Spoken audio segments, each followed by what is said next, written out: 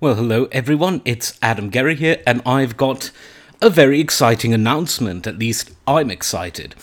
I'm going to be starting a weekly virtual concert. Now, what's that, you might ask? Well, with all the concert halls either closed or partially closed, or no one really knows what's going on, and with more people sitting at home or in their cars or on a train or on a bus or on a park bench, weather permitting, listening to music, I want to do something to give you a taste of some wonderful classical recordings that aren't really given any airtime these days. These are the grand, mainly pre-war recordings by the towering maestros of the late 19th and early 20th century. I could name names, but you'll have to tune in to see what I'll select. This is how you listen.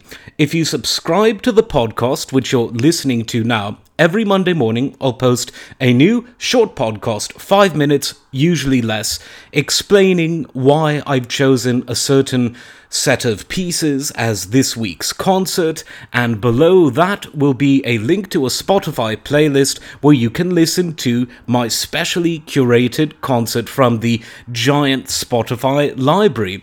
So it's quite simple. You can subscribe to Spotify for free if you don't already do so. They do have a premium commercial-free service, but if you don't mind a few commercials, totally free. Listen to the podcast, subscribe. Well, you should subscribe first, then listen, and then you can click on the link below the podcast to hear this week's concert. So that's going to be how it works. I'll explain over the weeks and months why I'm doing it this way and why I want to play the kind of music from the eras that I'm playing. But for now, get ready, because on Monday morning, a new concert is going to come your way. So do subscribe and share to all of your friends who enjoy classical music as much as I do. And for those who don't, you can always listen to my rock music show on Scotland 69 AM, Thursday nights at 8, Friday mornings at 8 as well, but 8 a.m. And then for those in another time zone, Monday mornings at 1. So there you have it. Hope that all made sense to you out there in